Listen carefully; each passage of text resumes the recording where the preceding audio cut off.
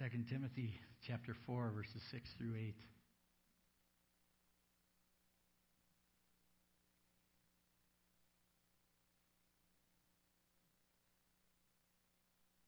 Second Timothy 4, 6 through 8. For I am already being poured out as a drink offering, and the time of my departure has come. I have fought the good fight. I have finished the race. I have kept the faith. Henceforth there is laid up for me the crown of righteousness, which the Lord, the righteous judge, will award me on that day, and not only to me, but also to all who have loved his appearing. Let's pray.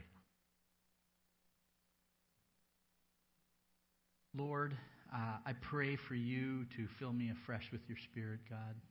It's so easy to depend on my own strength or my own thoughts, but I pray now that I would be like that sail in the wind, that your Spirit would move me and I would respond. I pray, God, for your people, that you would prepare their hearts to receive this word from your word, and God, that it would bear fruit for your glory.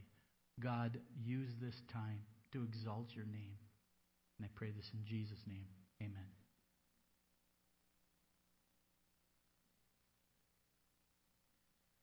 Well, some of you are in the same place in life that I'm at. You're getting to the back half of the game, right? You're in the fourth quarter. See what happens. And, you start thinking about things, don't you? I think everybody does, but especially when you get older. And you start thinking about, was my life a success?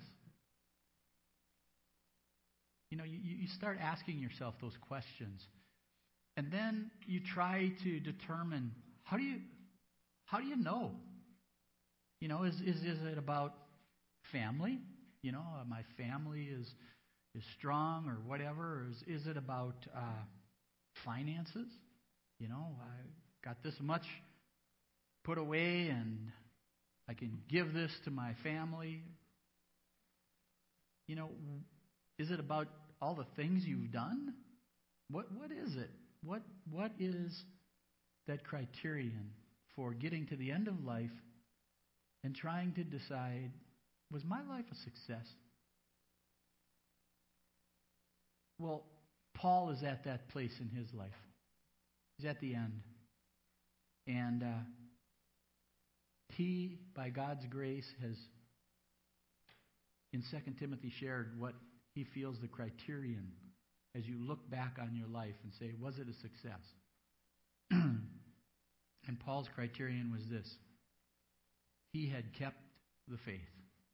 He had fought the good fight. That's it. That's what he looked at his life and said, yes. Yes, my life was a success, was what? Honored God.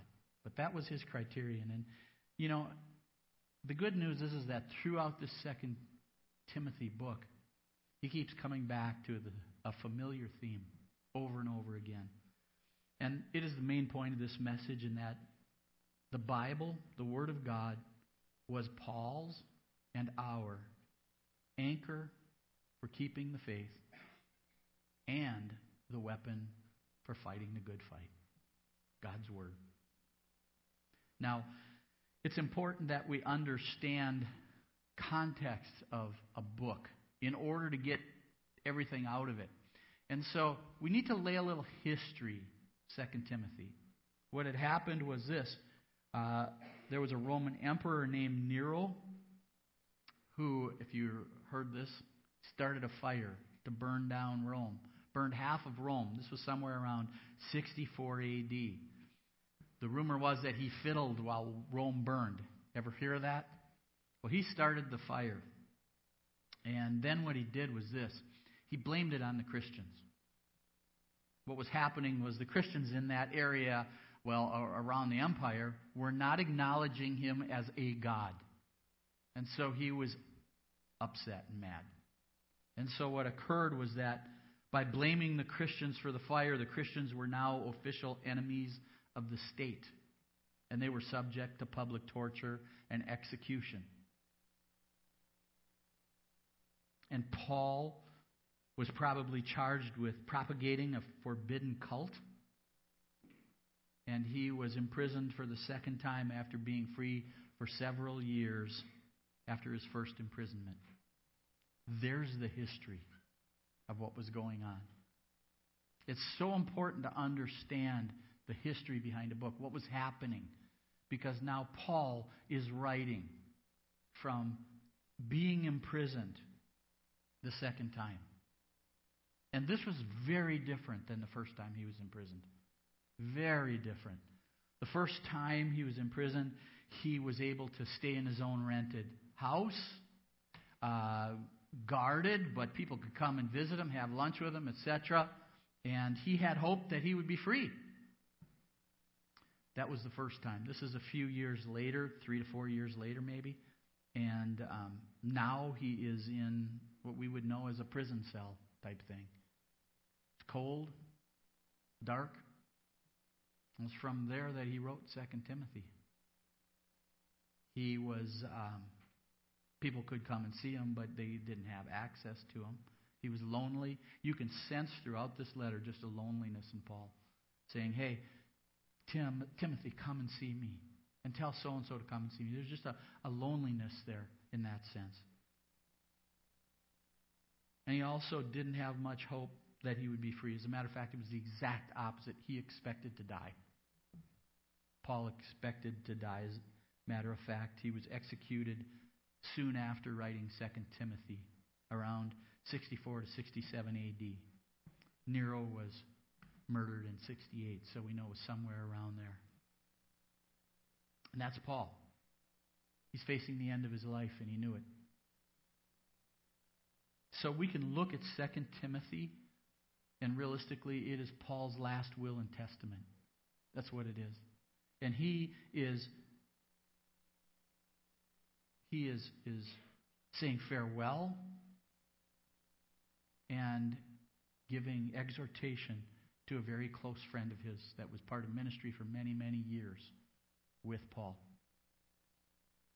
And that's the background of the book of 2 Timothy. Here's the outline of this particular book. Chapter 1, verses 1 through 5 is just a standard introduction. Chapter 1, verses 6 through 2:13, exhortations to boldness and faithfulness, to calling Timothy to be courageous, to be steadfast and loyal, to endure hardship. Difficult things were coming. Chapter 2, verse 14 through 4, verse 5, exhortations to sound doctrine. A lot of false teachers, so be sound in your doctrine in the face of false teachers. In view of perilous times to come, stand strong on the word, abide in the scriptures, and preach the word. Stand on the word of God.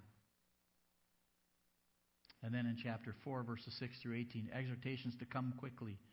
Paul's end is near, and Paul's circumstances and requests. And then finally in chapter 4, 19 through 22, the conclusion of the book. And what we see in Paul's life is that the church is constantly under hardship and attack, both from the outside and the world pressing in to try to get us to embrace the world's values, the world's ideas, pressing in on the world, but also from within the church. It's being attacked. He's got false teachers that are saying, no, this is true, this is what it means, and other things. If you read 2 Timothy this week, you saw all the things that he stated. And so he's saying, you know what? The church is constantly going to be under attack from within and from without. It's just part of the way it is. The Christian is going to be attacked from within and without too. It's just going to happen. And so what Paul is saying is he's exhorting Tim. He said, you know what? Stand firm.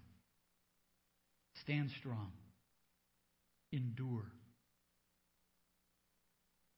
Endure. How do you do that? You know, the world's attacking and everything's crazy. How do you do that?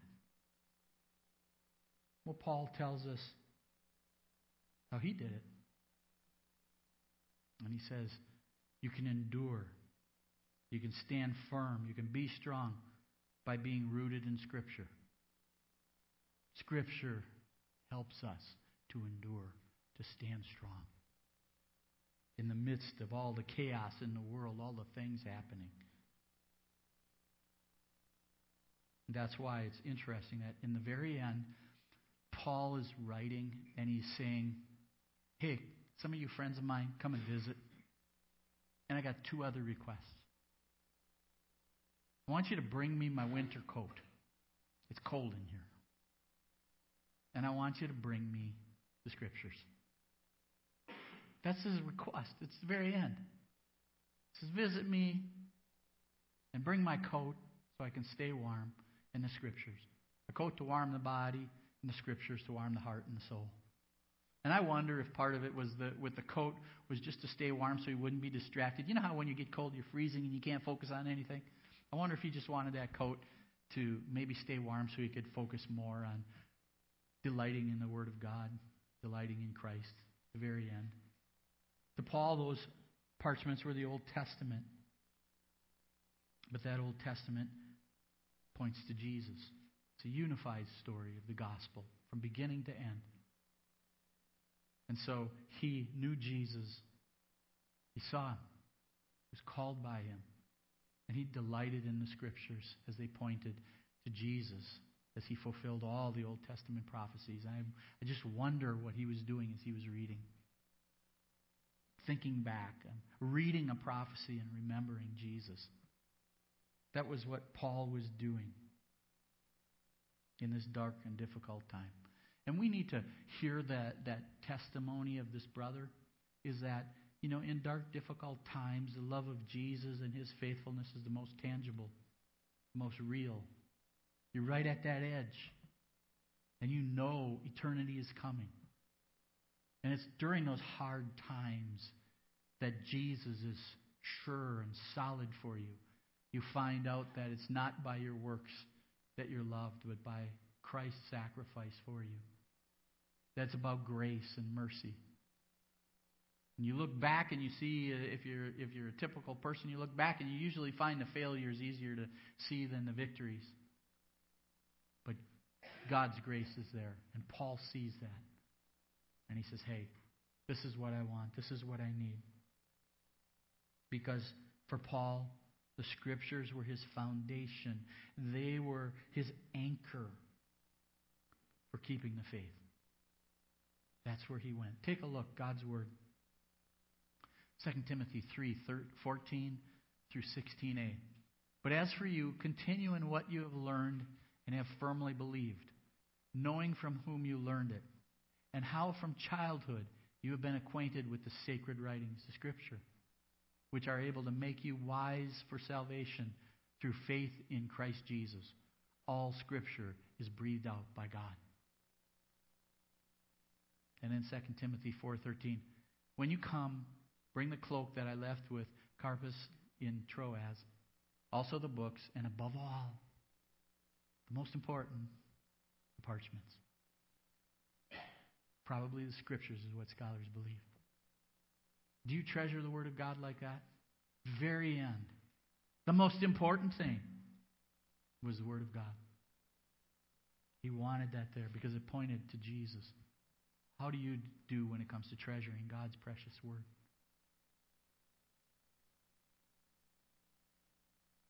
See, what we know for sure is that both the Old Testament and the New Testament are breathed out by God. They're breathed out by God. That means that the Word of God in its original writings is literally the words of God. Do you hear that? They're the words of the living God that you hold in your hand. I remember a couple of years ago, there was this book that I found, and it was called Ancient Wisdom. And so I opened it up. You know what it was? It was the Proverbs. And you look at God's precious Word, and do we hold it as precious as it truly is? The very words of God. Sometimes when Ryan or someone preaches and they're ready to read the Scripture before they listen to the very words of God. And that's true. You see, God's Word is His inspired revelation of Himself. written by authors guided by His Spirit.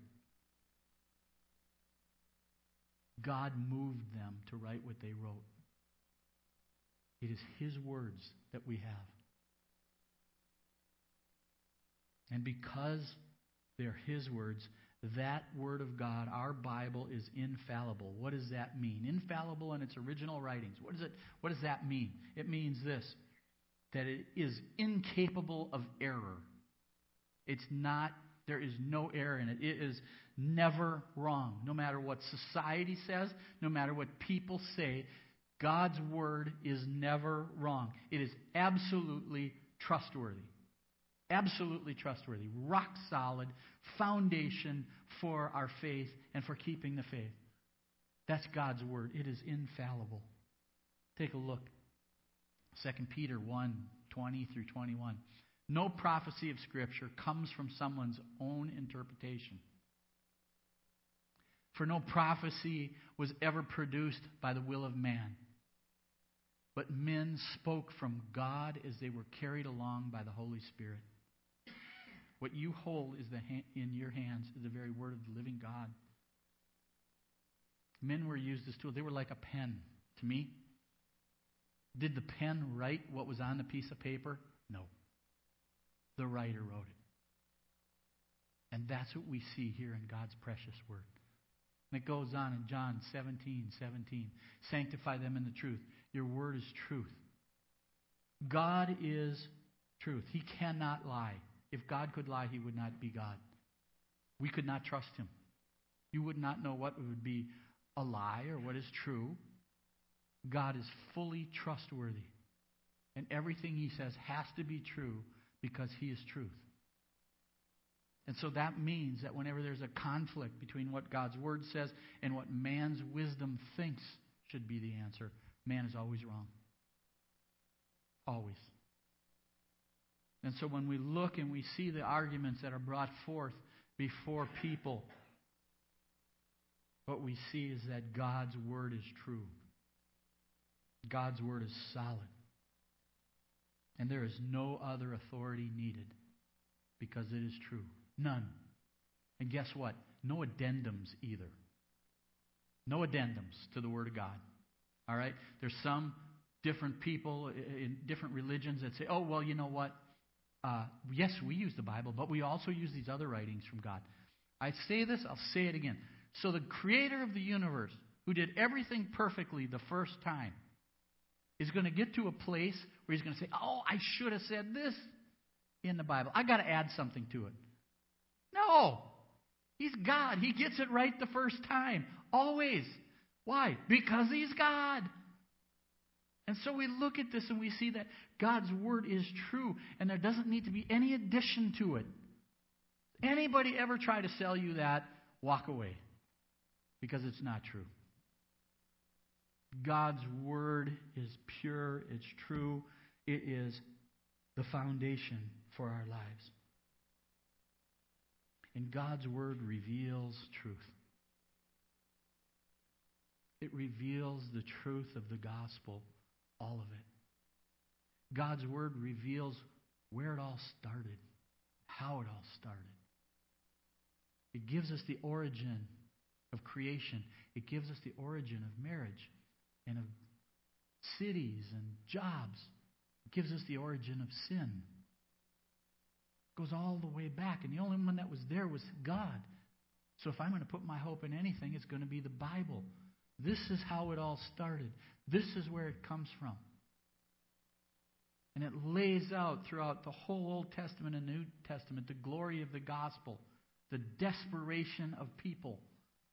That's why you want to understand yourself. Open up the Bible. Start reading it.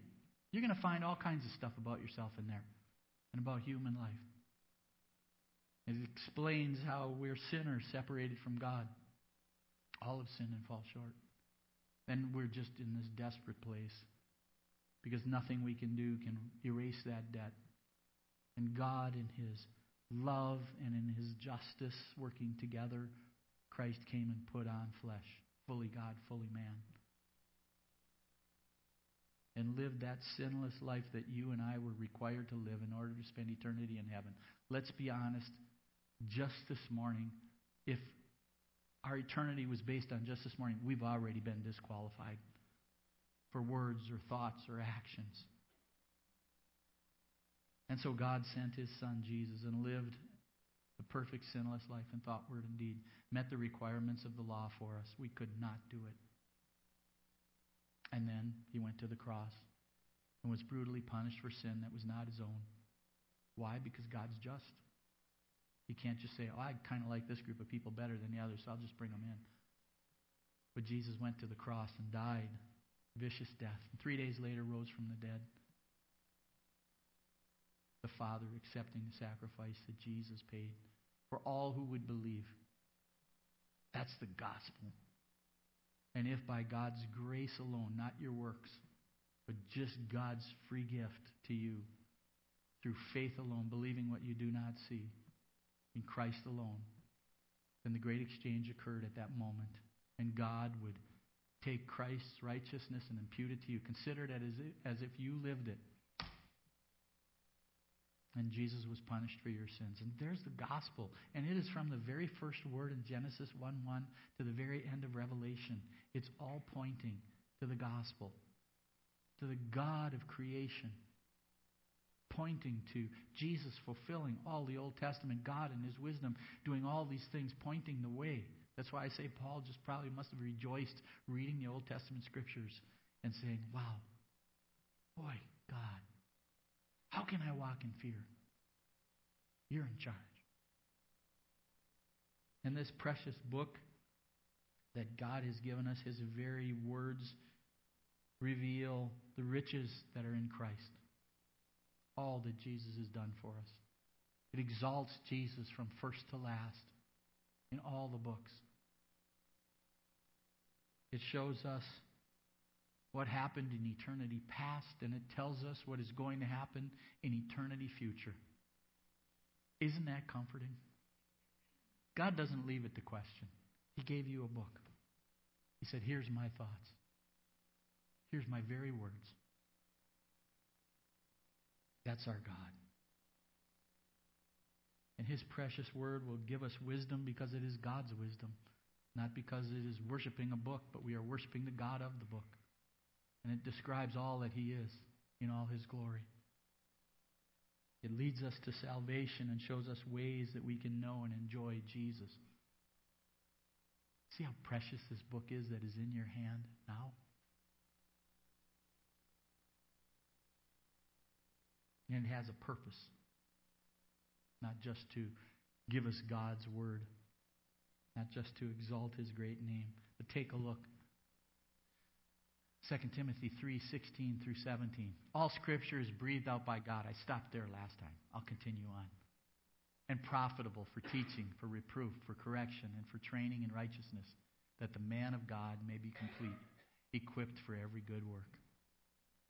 You see, the purpose of God's Word is to teach us, to show us who Christ is, to show us what honors God and what dishonors God. It's to challenge us, to correct us when we're wrong, to train us, to equip us in fighting the good fight. You see, when we talk and use these terms, keeping the faith, Paul used at the end there, and he said, and I have fought the good fight, is saying the same thing. Saying the same thing. And that's why the Word of God, the Bible, is an anchor for us to keep the faith, but it is also a weapon for fighting the good fight. It's both. It's there as God's provision for us, just as His Spirit indwells us and enables us. Take a look, God's Word. Notice the shift here. I'm going to start with 1 Timothy. Look at what God is telling Timothy 4 years before 2 Timothy. 1 Timothy, but as for you, O man of God, flee these things. Pursue righteousness, godliness, faith, love, steadfastness, gentleness.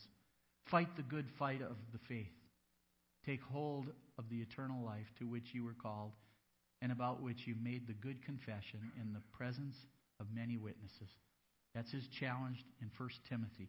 Look at how the tense has changed in 2 Timothy. 2 Timothy 4:7. I have fought the good fight. I have finished the race. I have kept the faith. The very thing he counseled Timothy to do, he gets to the end of his life and he's looking it over. And he's saying, so, was my life valuable on this planet? And he says, yeah, because of these things. By God's grace, I've been able to fight the good fight, finish the race, and kept the faith. You see, there's enough of this old nature in us that fighting the good fight and keeping the faith is a lifelong journey, isn't it? Like Paul says, in 7. He goes, the thing I want to do, I don't do. And the thing that I don't want to do, I keep doing. Who can help me? Praise God, there's now no condemnation for those who are in Christ Jesus. He says, nope. He looks at it and there's this battle that we're in. And it's going to be there because the flesh is there. Doesn't mean you're a failure as a Christian. It just means you're still on this side of heaven. And that battle is always there. And I want you to know something that we see in this book is that you cannot live a victorious Christian life if you don't know the Word of God. You cannot do it. You have to know the Word of God. You have to get in it. You have to treasure it. You have to dig deep. You have to study. And the reason I say that is because Jesus fought that good fight with the Word. And that's what we see in the desert, don't we? Take a look. Matthew chapter 4, verse 1 through 11. Then Jesus was led up by the Spirit into the wilderness to be tempted by the devil. And after fasting 40 days and 40 nights, he was hungry. Isn't that the way it goes? The enemy just kind of sits in the weeds. He waits till you're tired. He waits till you're wore out. And then he causes these silly things to come your way. He just kind of waits in the weeds. That's what we see here. Verse 3. And the tempter came and said to him, if you are the Son of God, command these stones to become loaves of bread. But he, Jesus, answered, it is written. Goes right to the Word of God. Man shall not live by bread alone, but by every word that comes from the mouth of God. Verse 5. Then the devil took him to the holy city and set him on the pinnacle of the temple and said to him, if you are the Son of God, throw yourself down, for it is written. I'm going to pull some scripture out of context. That's how he fights too. That's why you got to know the Word of God. You got to know the context it was written in. You got to study, because the devil will use God's very own word to try to trip you up. He says, it is written, Jesus. I'm sure you've heard that too, haven't you? I know I have in temptation time. Well, what about this? It is written, he will command his angels concerning you, and on their hands they will bear you up, lest you strike your foot against a stone. And Jesus said to him, again it is written, you shall not put the Lord your God to the test. Again the devil took him to a very high mountain and showed him all the kingdoms of the world and their glory. And he said to him, all these I will give to you if you will fall down and worship me. That's what it was all about. That was what it was all about in the beginning, wasn't it? Satan wanted to worship. He's still looking. Then Jesus said to him, begone, Satan, for it is written, you shall worship the Lord your God, and him only shall you serve. Then the devil left him, and behold, angels came and were ministering to him. Wow. You see, what happens is as you get to know the Word of God, as it goes deep into your heart, as you understand what it says, what happens is that the Word starts changing you. It changes your desires. That's what I see in the second one where it says, if you strike your foot. Were those true verses? Sure, but it wasn't the point. He was tempting Jesus. But don't put God to the test. No, don't do that. What God does is as His Word goes deep into our hearts, as the full counsel of God goes deeper and deeper into our hearts and we start understanding it, what occurs is that God changes us. He changes our desires so that what happens is that we freely and joyfully obey Him rather than having to be coerced into walking in obedience.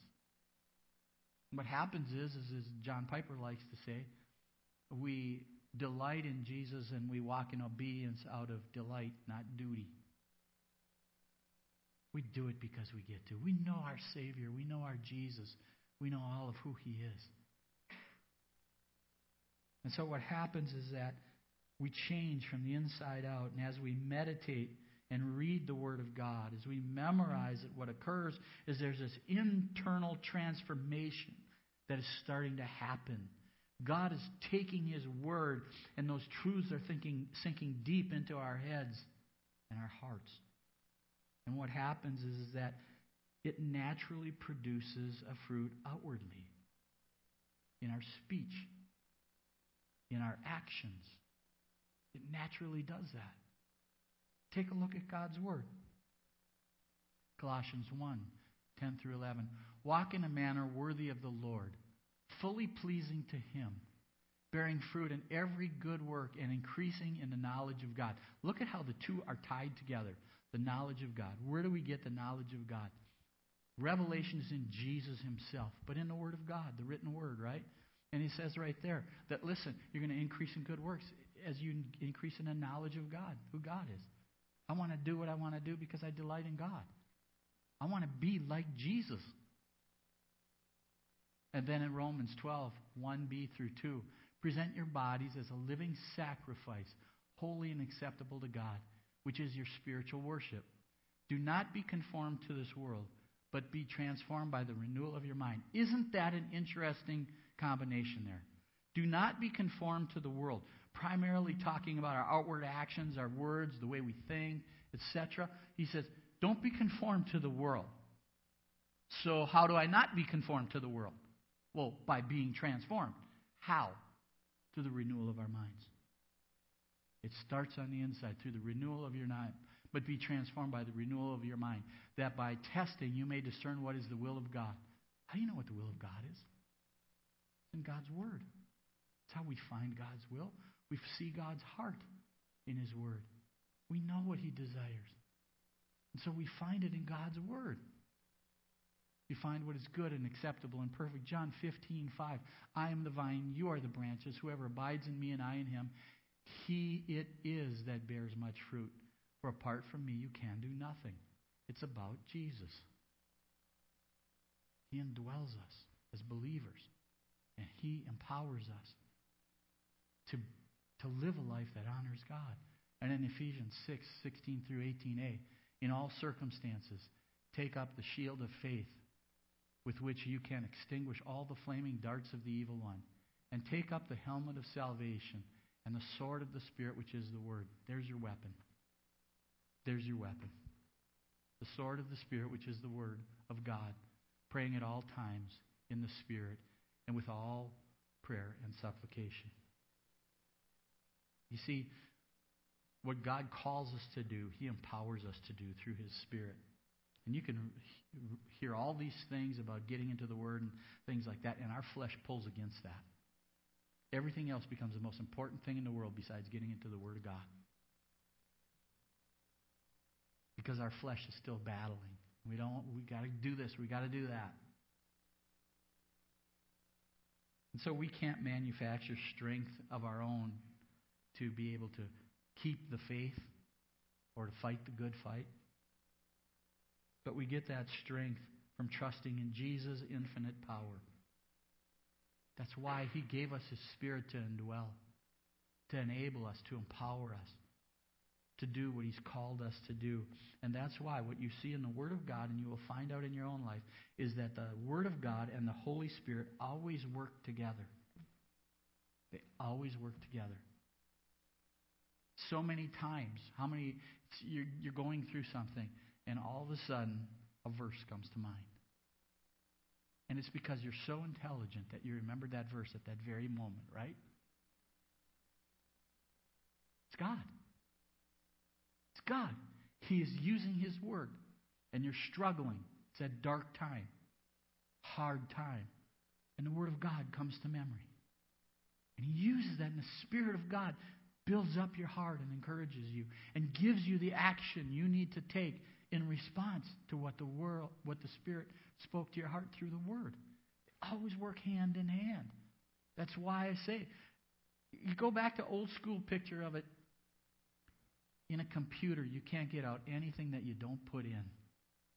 How are you doing with putting in the Word of God in your life? How are you doing? Are you faithful in it? Are you seeking God and His Word? Are you studying it and delighting in it? And praying through it? You see, the Spirit and the Word work together. They're the ones together that God is doing this work in us so that we can fight the good fight, to keep the faith. I love this statement. I don't even know who said it. It said, when I try, I fail. When I trust, He succeeds. Isn't that cool? I'll read that again. When I try, I fail. When I trust, He succeeds. That's the story of Paul's life. Take a look at these last few verses. 2 Timothy 2, 3 through 7. Share in suffering as a good soldier of Christ Jesus. No soldier gets entangled in civilian pursuits, since his aim is to please the one who enlisted him. An athlete is not crowned unless he competes according to the rules. It is the hard-working farmer who ought to have the first share of the crops. Think over what I say, for the Lord will give you understanding in everything. And then finally, 2 Timothy 4, 7 through 8.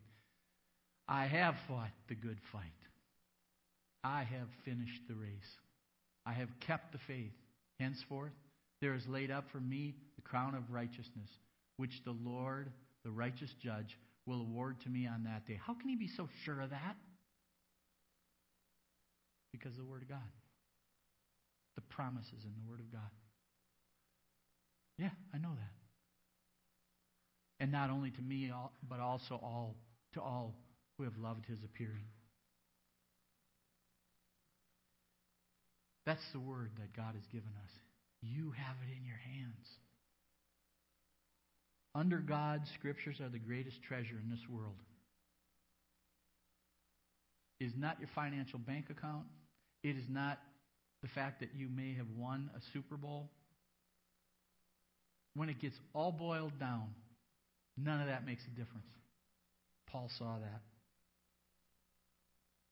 And there is a treasure in your hands that is priceless, timeless, that will give you the wisdom you need for every situation in your life.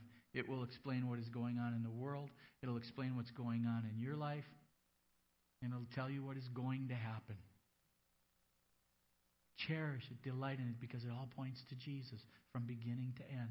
The first word in Genesis to the last word in Revelation. It's all about Jesus. And the Word of God is your anchor for keeping the faith, and it is your weapon for fighting the good fight. So continue in absolute allegiance to the unchanging truth of God's Word. Delve into it daily, numerous times. Be dedicated like a soldier. Be disciplined like an athlete. Be diligent like that farmer in digging into the Word of God and building this church, La Crescent Free, on it, your marriage on it, your family on it, and your future. Build it all on the precious and powerful Word of God, and you will not have regrets. Amen? Let's pray. Lord, we stand in awe of you today and this timeless treasure that is in our hands that we so easily push aside. Look to self-help books in the bookstores. Look everywhere else first before we come to you. Would you change our hearts, God, that we might seek you first and find the wisdom that you have in your word, that we might, by your grace and your mercy, receive it, and live by it. God, do a miracle today in this place as we delight in who you are, displayed and revealed in your precious word. God, do this work in us so that your name is exalted and your name would be made much of. I pray this in Jesus' beautiful name. Amen.